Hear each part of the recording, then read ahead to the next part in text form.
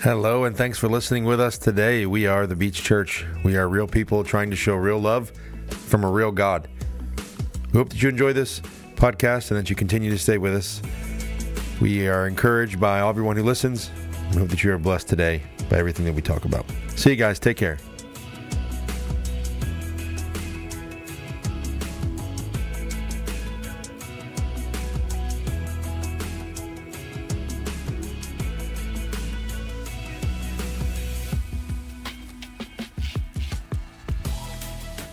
I'm going to go ahead and read today from Ezekiel chapter 34, verses 11 through 20. For this is what the sovereign Lord says. Look, I myself will search for my sheep and seek them out. As a shepherd seeks out his flock when he is among his scattered sheep, so I will seek out my flock. I will rescue them from all the places where they have been scattered on a cloudy, dark day. I will bring them out from among the peoples and gather them from the foreign countries. I will bring them to their own land. I will feed them on the mountains of Israel, by the streams and all the inhabited places of the land. In a good pasture I will feed them. The mountain heights of Israel will be their pasture. They will lie down in a lush pasture, and they will feed on rich grass on the mountains of Israel. I myself will feed my sheep, and I myself will make them lie down, declares the sovereign Lord. I will seek the lost and bring back the strays. I will bandage the injured and strengthen the sick. But the fat and the strong I will destroy. I will feed them with judgment. As for you, my sheep, this is what the sovereign Lord says. Look, I am about to judge between one sheep and another, between rams and goats. Is it not enough for you to feed on the good pasture, that you must trample the rest of your pastures with your feet? When you drink clean water, must you muddy the rest of the water by trampling it with your feet? As for my sheep, they must eat what you trampled with your feet, and drink what you have muddied with your feet. Therefore, this is what the sovereign Lord says to them. Look, I myself will judge between the fat sheep and the lean sheep.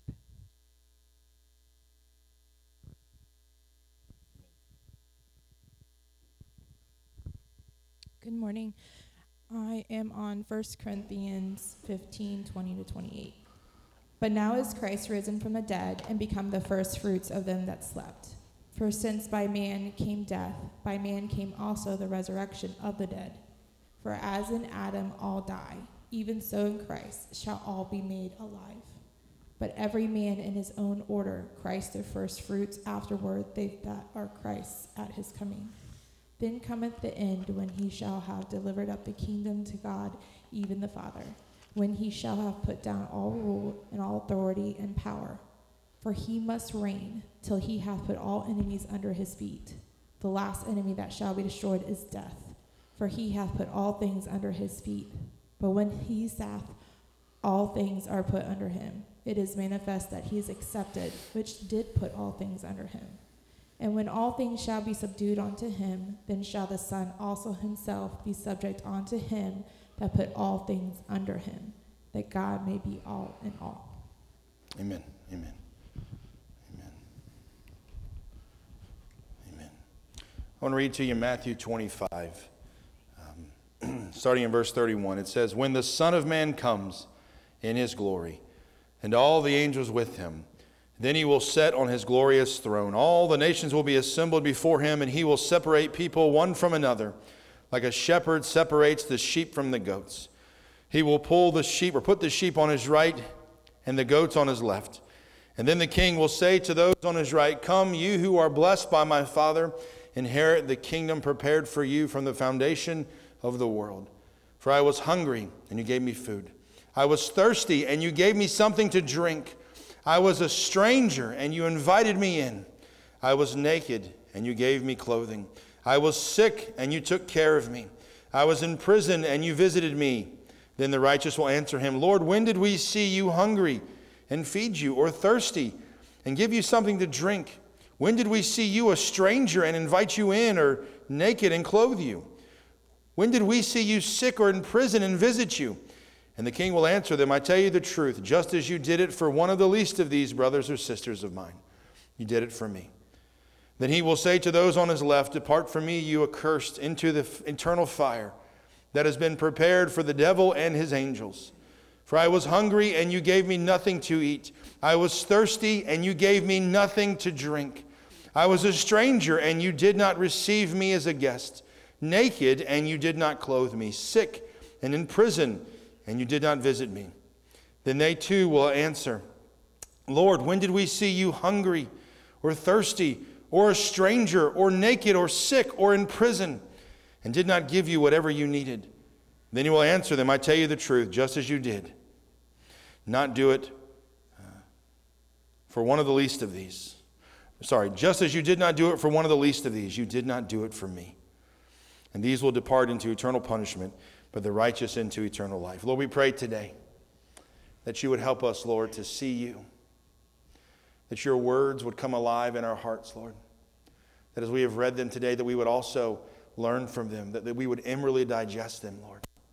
That it would continue to produce in us the fruit of a righteous life and continue to minister to us today. God, I pray that you'd be glorified in everything that's said and done. That you'd be magnified today in everything that we do, Lord. And all God's people said, amen, amen. Well, today we want to talk about an event and a series of events that culminate in Christ returning and Christ judging all the earth. But it will come through many different roles that he is described as throughout Scripture. And we see those roles in these passages we read. Tim read, and together we read responsively Psalm 95. And it was a beautiful way for us to worship together in reading that passage. And then Selena read Ezekiel 34, and Heather read 1 Corinthians 15. And we just read Matthew 25. And all of these together point us to the reality of who the Lord is. That he is the shepherd. He is the king, the resurrecting king. He's a judge. And so all of these things are important for us to understand. But today we're going to talk about the shepherd, the kingdom, and our communion. How all that works together. That he is the shepherd, ultimately, that is leading and guiding us. And that we are a part of a kingdom, the kingdom of God. And that connects to us and how we commune together and how we commune with him.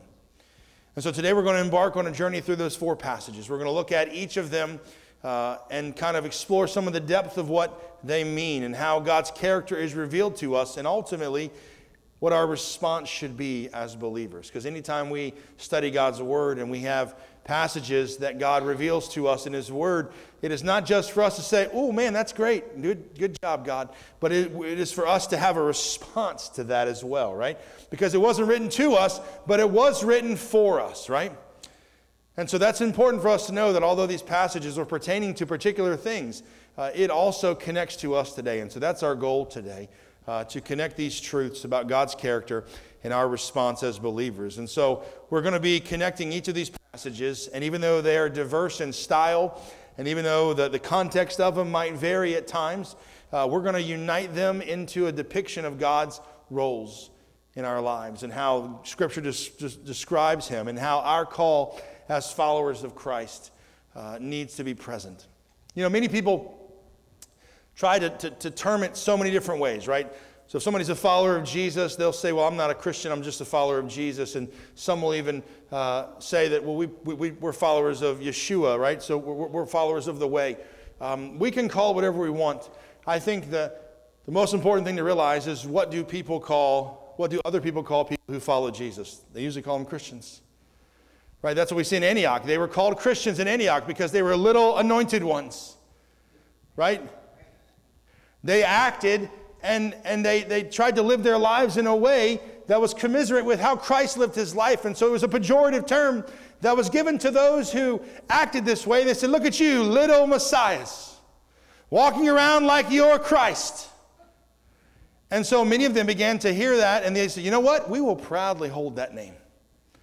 If you're saying that something in us reminds you of Jesus, then we'll gladly hold that name. It's not a contemptible name for us.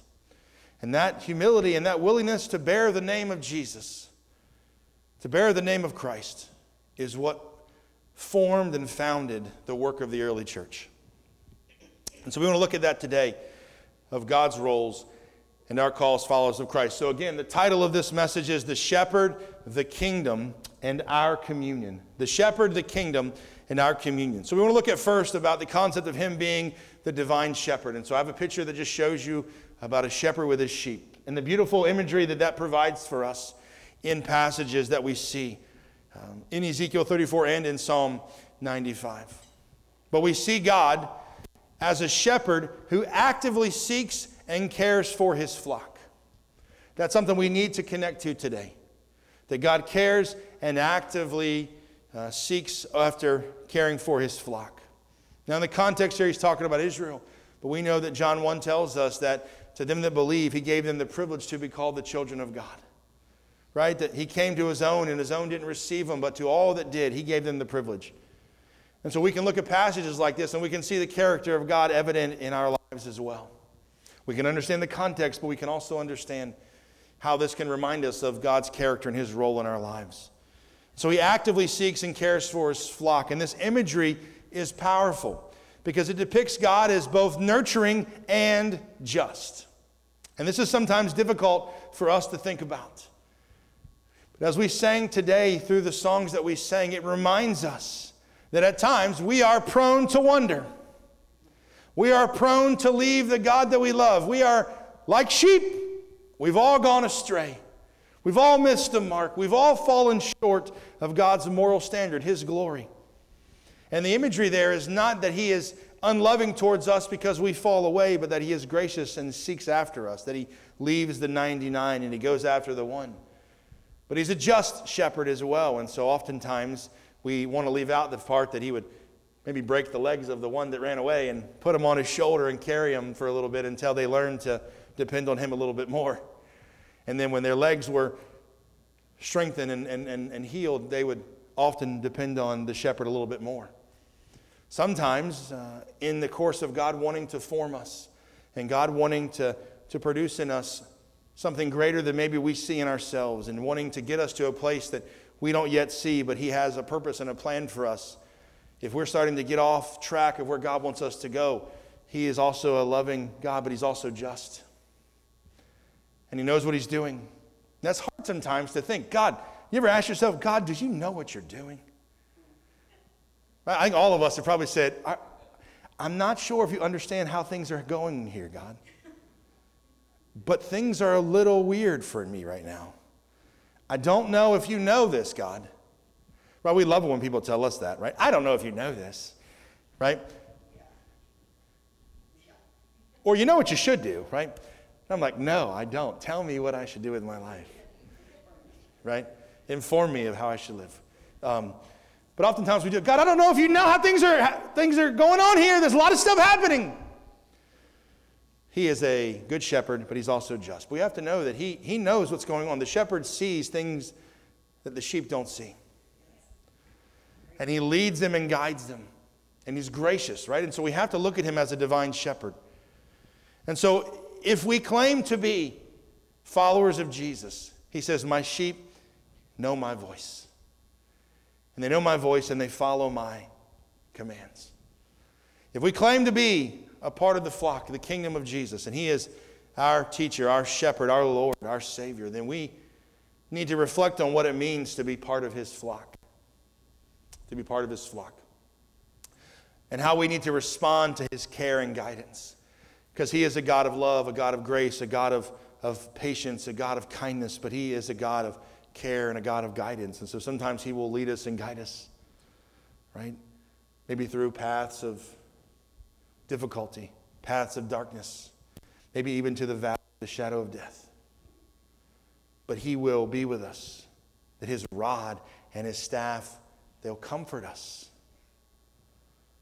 And that seems difficult to think about, but it's true. And his nature is not duplicit as we understand that it's full. That he is loving, but he is also just. He's kind, he's gracious, but he will continue. So what does it mean for us to respond to that care and guidance?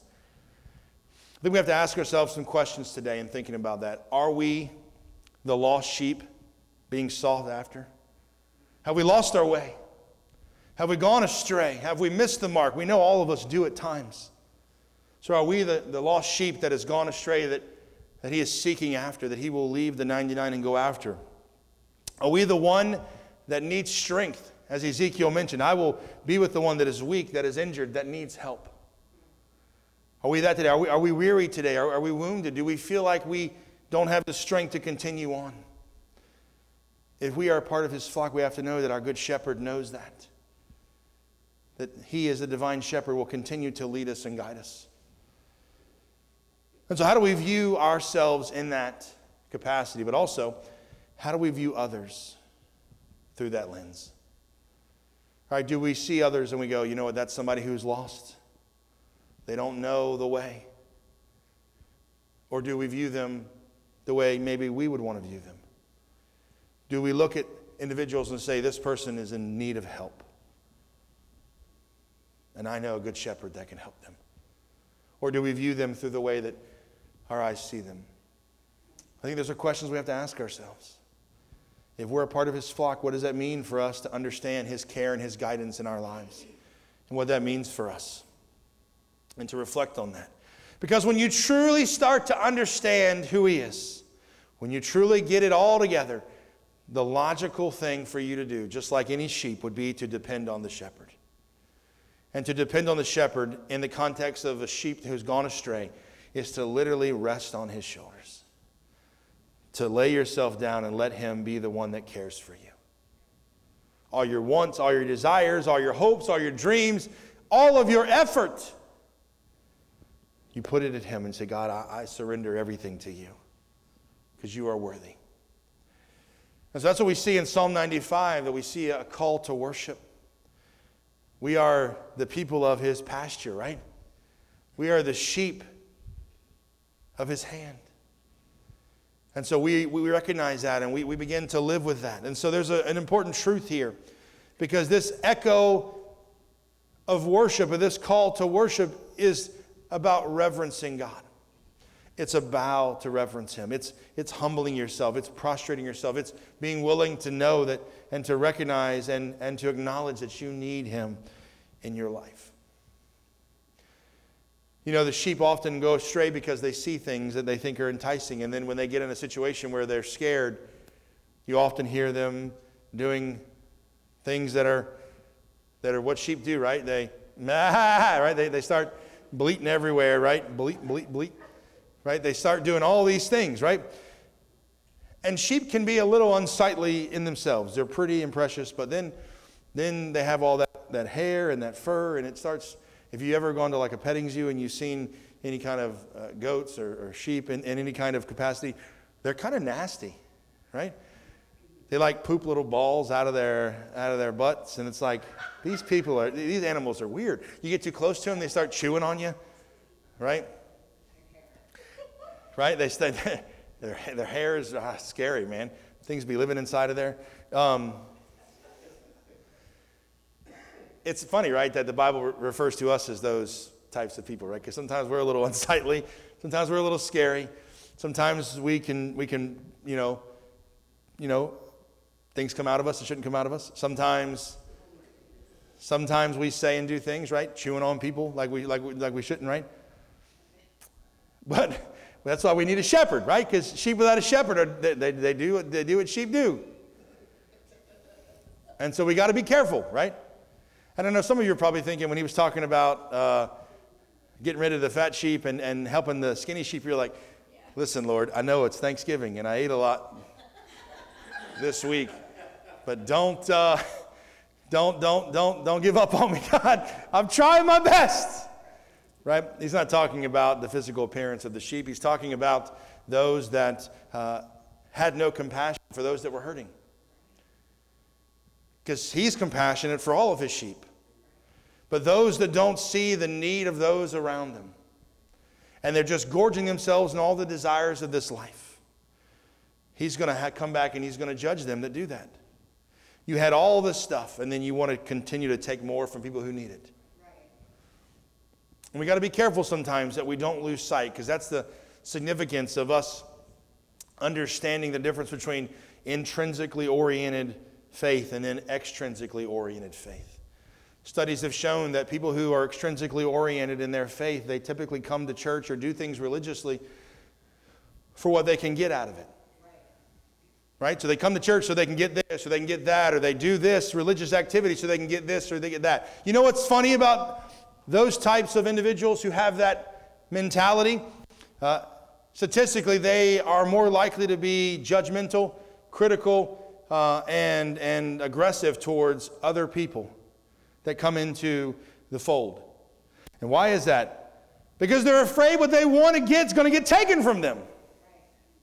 And so they see somebody come in and they're like, they're not going to get my bread. I want that last piece of banana bread. I will cut you if you touch that bread. Listen, I know Jesus is my Lord and we just got done serving and praising him. But if you touch that last mint, I will break your nose. I'm being extreme, guys, and I know that I'm being extreme, but I also want you guys to know that sometimes you guys have at times, and we all do at times, we tend to become more extrinsic in our expression of faith than we are intrinsically, because intrinsically is something that's just innate in us, right? We come and we worship the Lord and we do the things that God's called us to do. If we see somebody who's hurting, we help them. We're kind to people that we don't know because God is kind to us, and we try to be loving. And yes, there are times we're going to benefit from those things, right? So I'm not saying to you that if you come out of here and you see that there were donations from Panera that you go, well, the pastor told me that if I take that bread, I'm an extrinsically oriented person. I don't want to be that way. I'm just here to love Jesus. No, take the bread. What I'm saying is don't fight people over the bread. Right? If you need bread, we'll get you bread. But you don't need to fight over it, because what we're here to do, and we should be here to do, is to continue to do what God's people have always done. Devoting themselves to the apostles' teaching, right? To the fellowship, to the breaking of bread, and to the prayers. So that's the difference between intrinsic and extrinsic. But sometimes sheep get a little weary and a little wayward. That's why when we have a time of remembrance and our minds are reminded, we have to humble ourselves again and repent to him. And so there are parallel themes here that we see in Ezekiel and in Psalm 95. We see the themes of shepherding. And we see that the shepherd calls us not only to follow, but to worship with joy and reverence. How many have ever said, all right, Lord, I'll do it, but I'm not happy about it? Right? All of us have been that way, right? Because we're sheep. Right? All of us go, right? We're teaching one of our children that every time she responds to something, because she gets herself in trouble with this. We had a moment yesterday where she whined because we had to go and do an obligation, right? But then when we got to do the obligation, it turns out that it didn't need to be done because no one was there and we didn't have to do anything, right? So then she started complaining because we didn't have to do it. And I was like, do you hear yourself? You complain because we have to go, and then you complain because you don't have to do it. Help me help you. And I had to say, listen, just because you complain about things doesn't mean you have to complain about everything. But sometimes there are moments where we're in situations where we're like, oh man, God, I know you're calling me to do this, but I am not a fan of this. But we know that Paul told the Corinthian church that he's not going to put any more on us than we can't handle. That he's always going to help us, right, when it comes to these things. And that's tough at times to see, because we look at ourselves and we go, I don't know if I can take this anymore. But Lord, I don't know if I'm really happy about what you're doing right now. But when we start to realize that he is, and start to see him as that good shepherd in our lives, and we begin to worship him with joy, and begin to worship him with reverence, not just with obedience. Because here's a truth that we see. Not only is he our divine shepherd, and not only is there a call to worship that we see encompassing all of our lives, but he is our resurrected King. And there's something about the resurrection that is so profound for Christians and so profound for believers and people who follow Jesus. Because Paul speaks of Christ's resurrection in 1 Corinthians 15 as the first fruits. We know that it was during the Feast of Unleavened Bread and on that day of first fruits when they would bring all the grain offering to the temple that Jesus resurrected. And so that language was not just random. He was saying that he was the first fruits of the resurrection. He is the offering that was given. But what does that mean for us? Jesus is the first one that ever resurrected. He wasn't just resuscitated back into his mortal body. He was resurrected into his glorified state. When he comes back, he's coming back into that glorified body. And you and I have that hope of the resurrection because of his resurrection in our lives. And so it's a promise of what is to come for all who believe. His resurrection is a beautiful thing for us to think about. Because it's a promise. Because what do we know? We know in Christ that death is defeated. That in Christ, death is defeated. And a new kingdom has been established. Jesus said that the kingdom of God is at hand, right? It's here. It's near. And he told Peter that the kingdom of God, that the gates of hell were not going to be able to withstand the kingdom of God. And that gives us hope. And that gives us a strength to understand. And so the resurrection is not just an event. It's not just an event for us to think about. It's something for us to expect and to live in our lives. Because you guys know what the resurrection reminds us of? Is that one day Jesus is going to return. He told us that I go to prepare a place for you.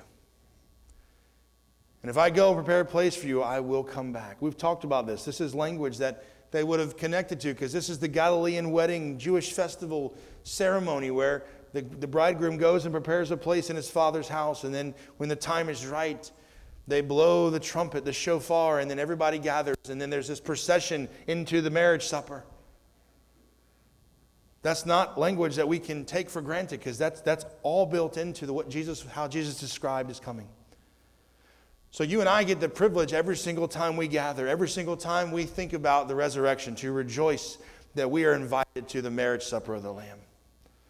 That we are invited to partake, that we are invited to be a part of that. And although we have not experienced the glorified state in our bodies, we have been freed from the bondage of sin.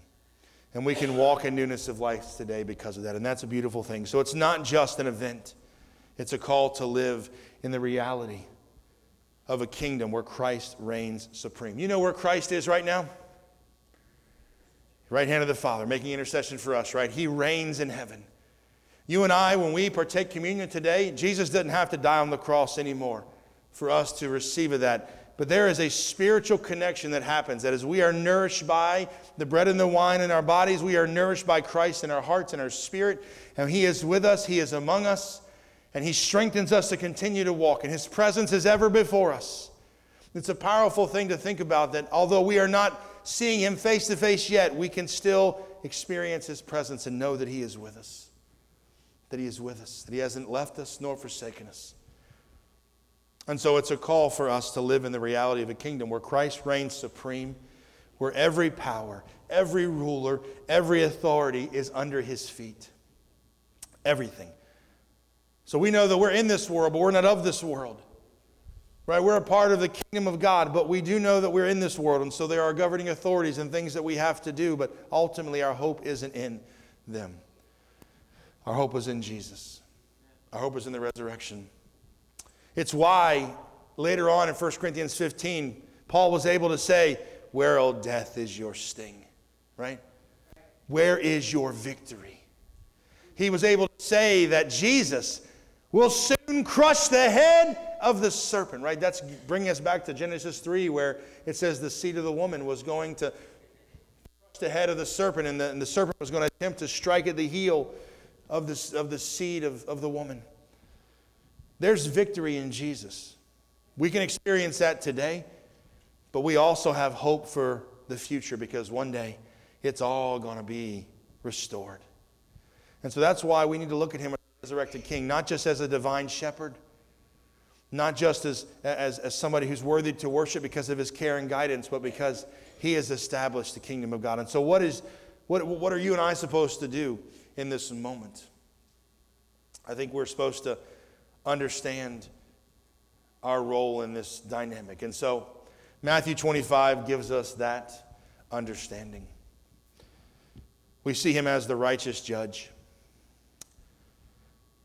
So Matthew, Jesus tells of a time of separation. You see, when Jesus comes and he sets up his throne and we see these things happening, there's going to be a time of separation, right? You're going to separate those that have lived for him and those that have not.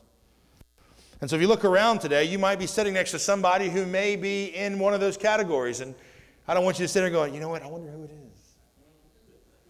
You know, they did this or said this, so maybe, you know, it's probably them. They're doing that. If you're thinking that, it's probably you, actually. But we need to recognize that there is a time coming where he's going to separate. He's going to bring clarity. Like a shepherd who divides the sheep from the goats. And he uses imagery and he uses practical experiences like how you treat others and how you interact with others as a way of saying, you know what, I'm coming and there's going to be a time coming where I separate the sheep from the goats. And you know how I'm going to identify the sheep and the goats? By how you treat other people. By how you live your life. Is your life lived to honor me, and in doing so you live in a way that blesses others? Or are you, which is covenant, right? Through you, all the descendants, all the nations of the earth will be blessed, right? That's Abrahamic covenant language that we have been grafted into. If we're not a blessing to those around us, then we are not fulfilling the covenant. That's what God indicted Israel for. Everyone's suffering around you, but you're not doing anything about it. And so this is an important thing for us to think about. Our actions toward the least of these, right? Feeding the hungry, welcoming the stranger. These are our responses to Christ himself. How do I respond to knowing that Jesus has come into my life? How do I respond to knowing that he has freed me from the bondage of sin? He has opened my eyes to see the truth. What is my response to that? To love those who are hurting, to be kind to others, to help those that are in need, because that is what Christ would do. We're not enablers, but we're called to be loving and kind. And so we need to walk in that. We need to understand what that means. Because it's about living in the kingdom. Jesus established the kingdom of God here on the earth when he came. He told Peter that the gates of hell were not going to be able to withstand it. You and I are a part of the kingdom of God now. So what is our job here? Our role now is to go and to continue to work to establish the kingdom of God. So when Christ comes and officially sets up his throne on the earth, you and I will have made ready this place. Now it's going to change drastically leading up to that. But the kingdom of God is here now. Christ reigns in heaven. He's the king of the universe. But one day he's going to come and make everything new. But we have a job to do here. We have a job to do. To live in the kingdom now. And so this parable is a stark reminder of our responsibility as believers. And it reminds us that our faith is expressed in our actions, in our compassion, and in our service to others. Now, oftentimes people like to say, you know what, I'm a Christian. I don't need to do anything else to prove that I'm a Christian. I said I believe in Jesus. The Bible says if you believe that Jesus Christ died in your heart and you confess with your mouth, then you're saved, right? Yes. But even James said that by my works you will see that I believe in Jesus. I'm not saved by them, right? We're saved by faith, right? Through grace, by faith. But the works are what reveal that Christ has actually come into our lives. And so our faith has to be expressed through our actions and our compassion and in our service to others. What am I doing with what God has given me? What am I doing with the time and energy that I have? I think that's important for us to think about today.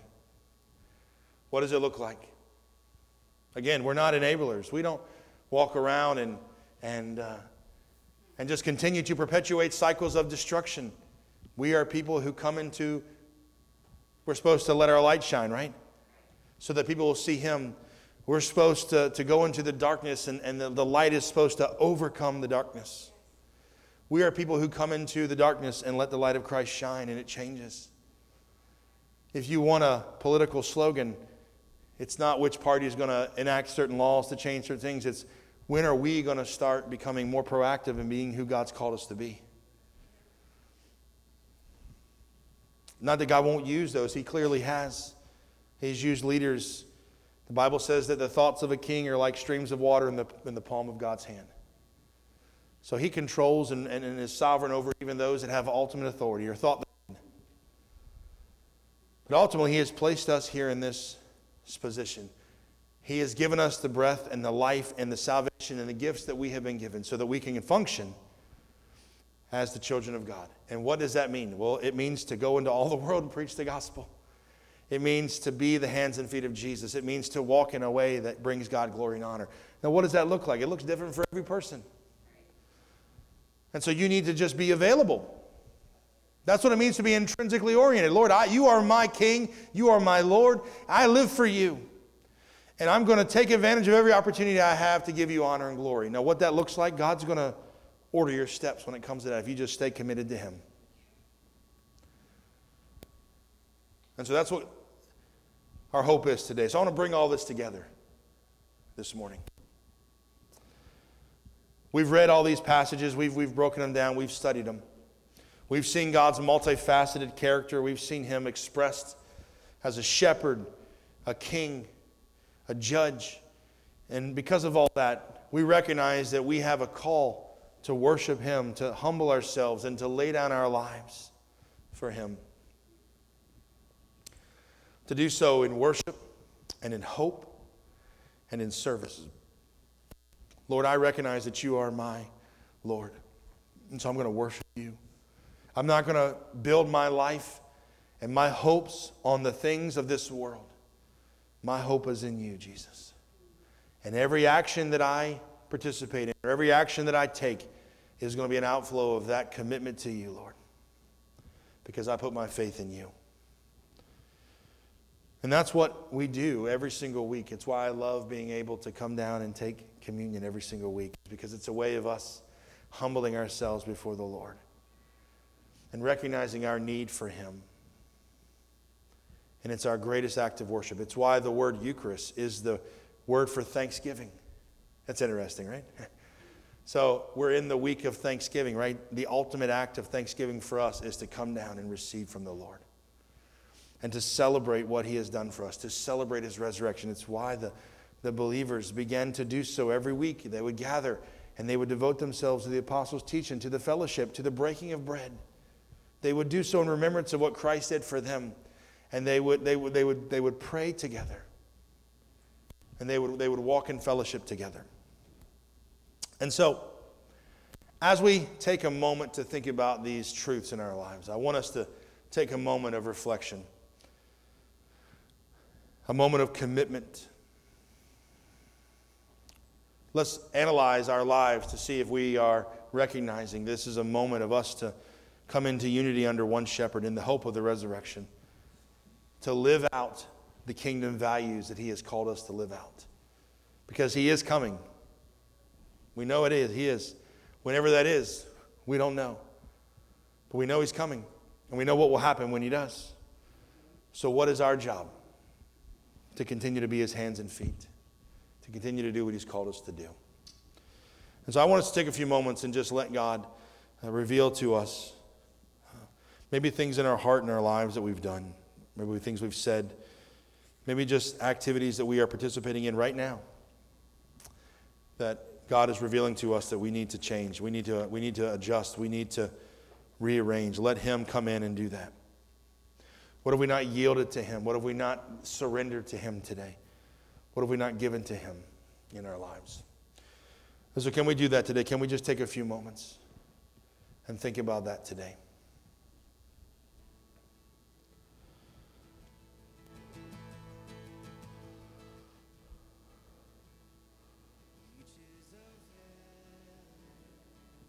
Thank you, Lord. Thank you, Lord.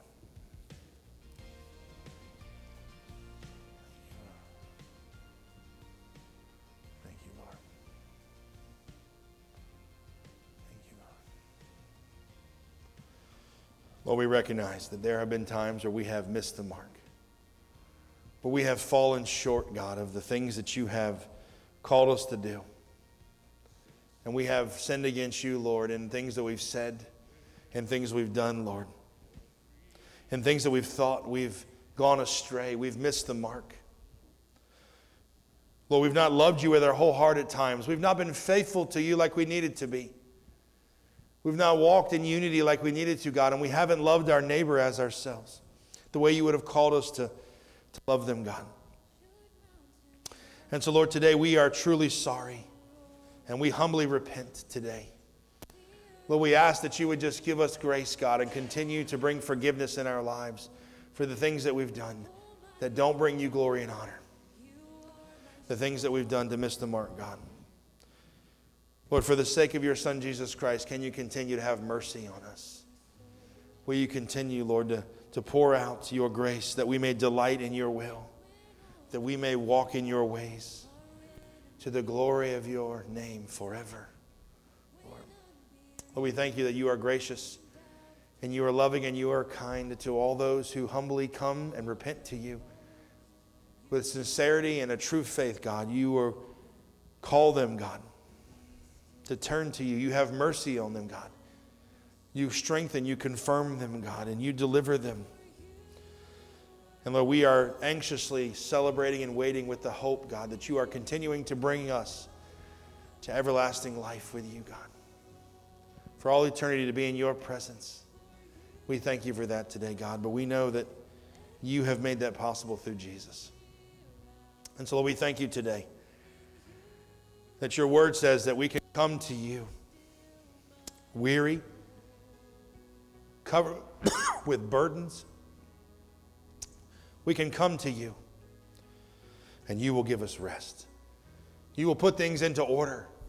You will put things back into perspective, God.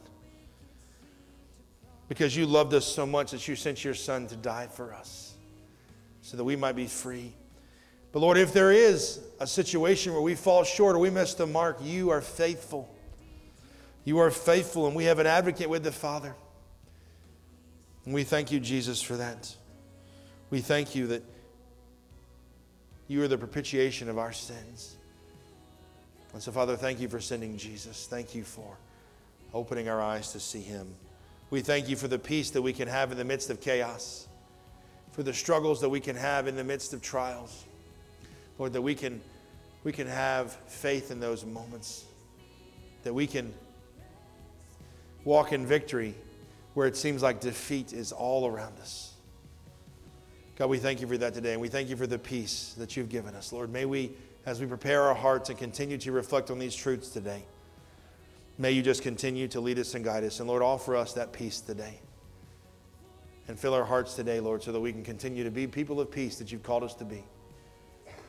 To go around and reflect that in our lives, Lord. And can we do that today as we start that today? Lord, would you help us today to do that in Jesus' name?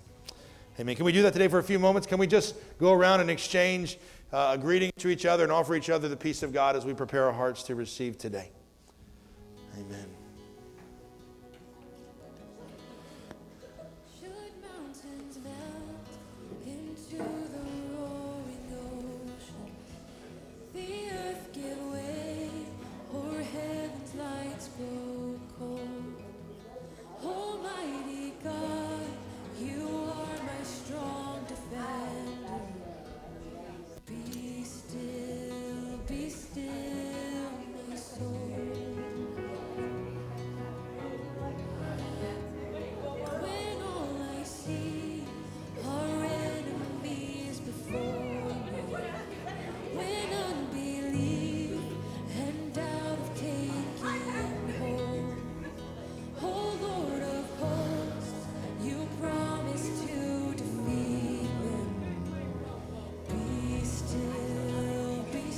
How you doing? Peace will be with you. Amen. Amen. Peace be with you, sir. Amen. Amen. Poppy, peace be with you, sir. God bless you. Yes, sir. Yes, sir. Sounds good. All right. Sounds good. Come on. Peace be with you, man. Shalom. Amen. Amen. Amen. Amen. Amen.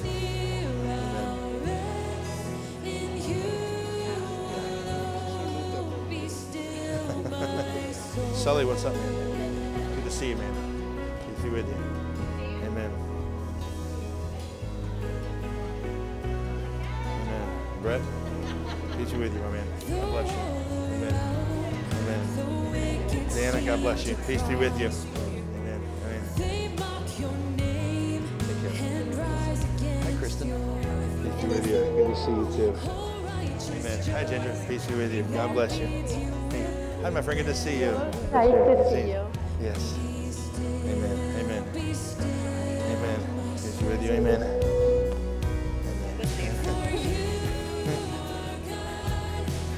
Honey, I love you. Peace be with you. Good to see you. Coming over. John, peace be with you, brother. God bless you. Amen. I love you. I give high. Peace be with you. God bless you.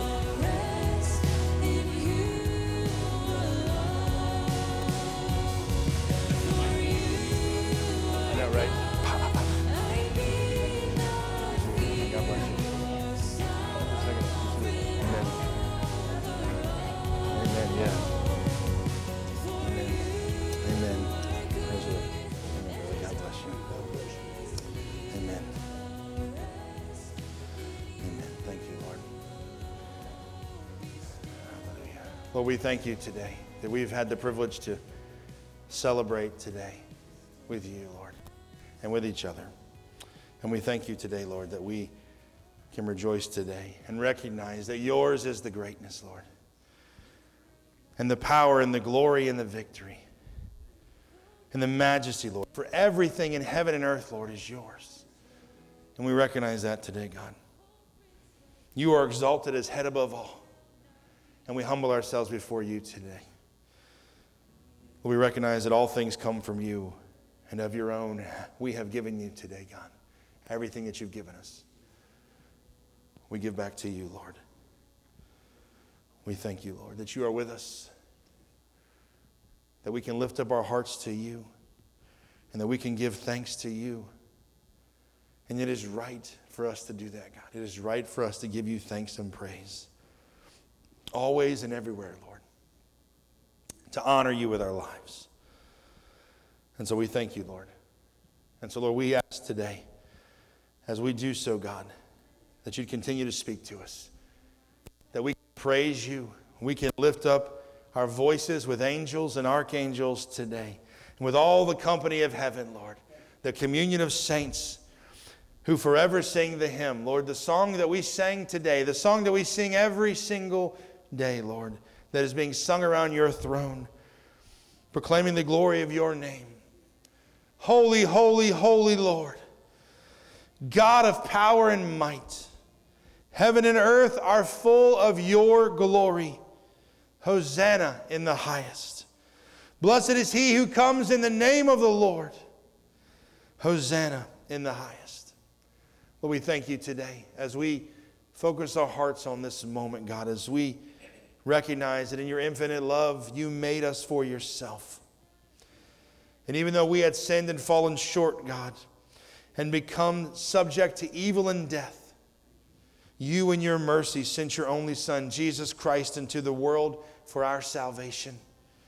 And by the Holy Spirit and the Virgin Mary, he became flesh and dwelt among us. And in obedience to your will, he stretched out his arms upon the cross and offered himself once for all, that by his suffering and death we might be saved. Lord, he didn't have to do so. He said himself, no man takes my life from me. I lay it down.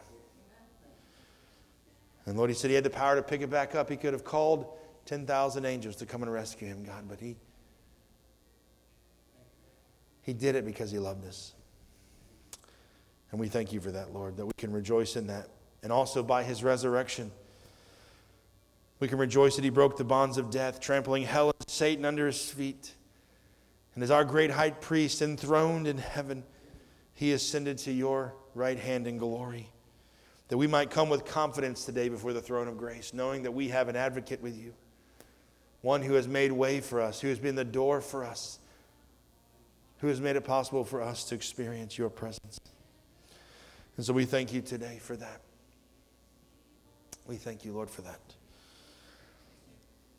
On the night that Jesus was betrayed, he took bread, and when he had given thanks, he broke it, and he gave it to his disciples, saying, "Take, eat, this is my body, which is given for you. Do this in remembrance of me. Likewise, after supper, he took the cup. Wasn't uncommon at Passover to take the cup. There are 4 cups. If you've ever been to a Seder, you know that it was common for them to have cups. And so it was at that time during the Seder, he took the cup and he gave thanks and he told them, drink this, all of you, for this is my blood of the new covenant. He changed things a little bit here, right? He was not only recognizing the significance of that moment, but he was using it to show them something new. It's why Passover for believers never stopped at that point. They began meeting every week and they began celebrating the Passover. It's why, even though we recognize it here so that we can experience those moments, we recognize and know that it's a never-ending thing. Passover doesn't stop for believers.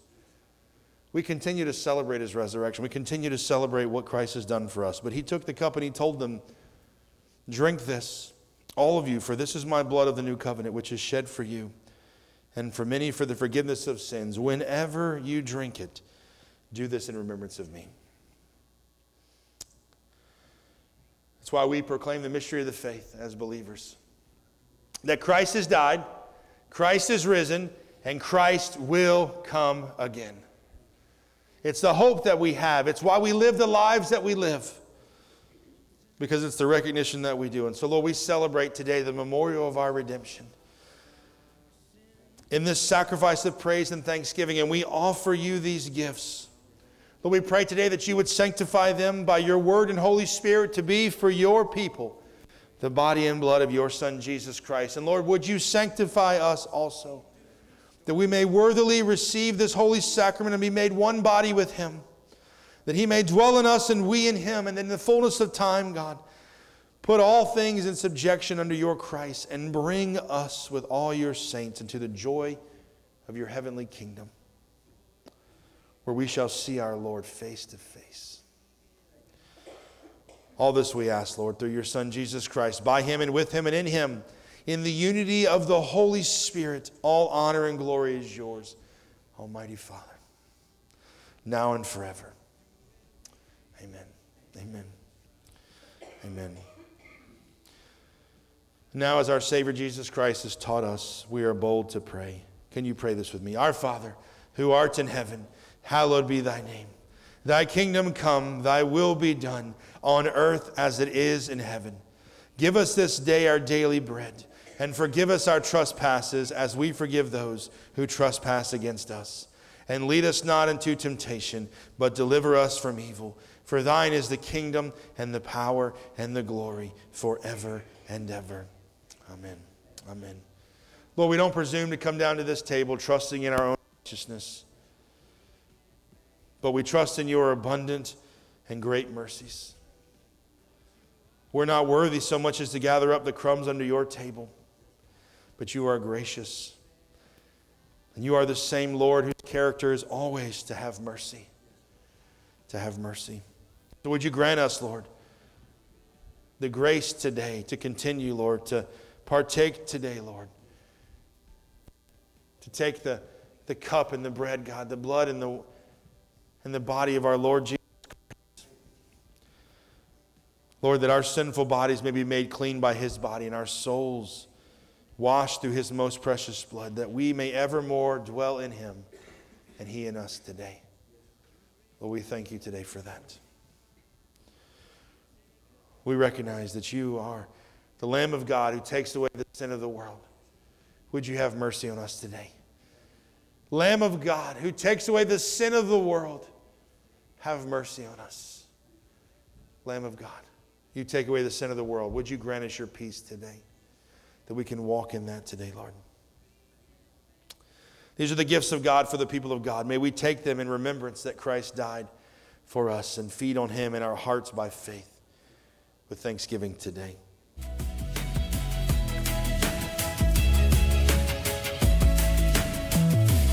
Hey, thank you for watching today's podcast. We hope that you will continue to join us and subscribe. Remember, we're just real people trying to show real love from a real God, and everything that you do to help with that brings glory to God. So thank you guys. Take care.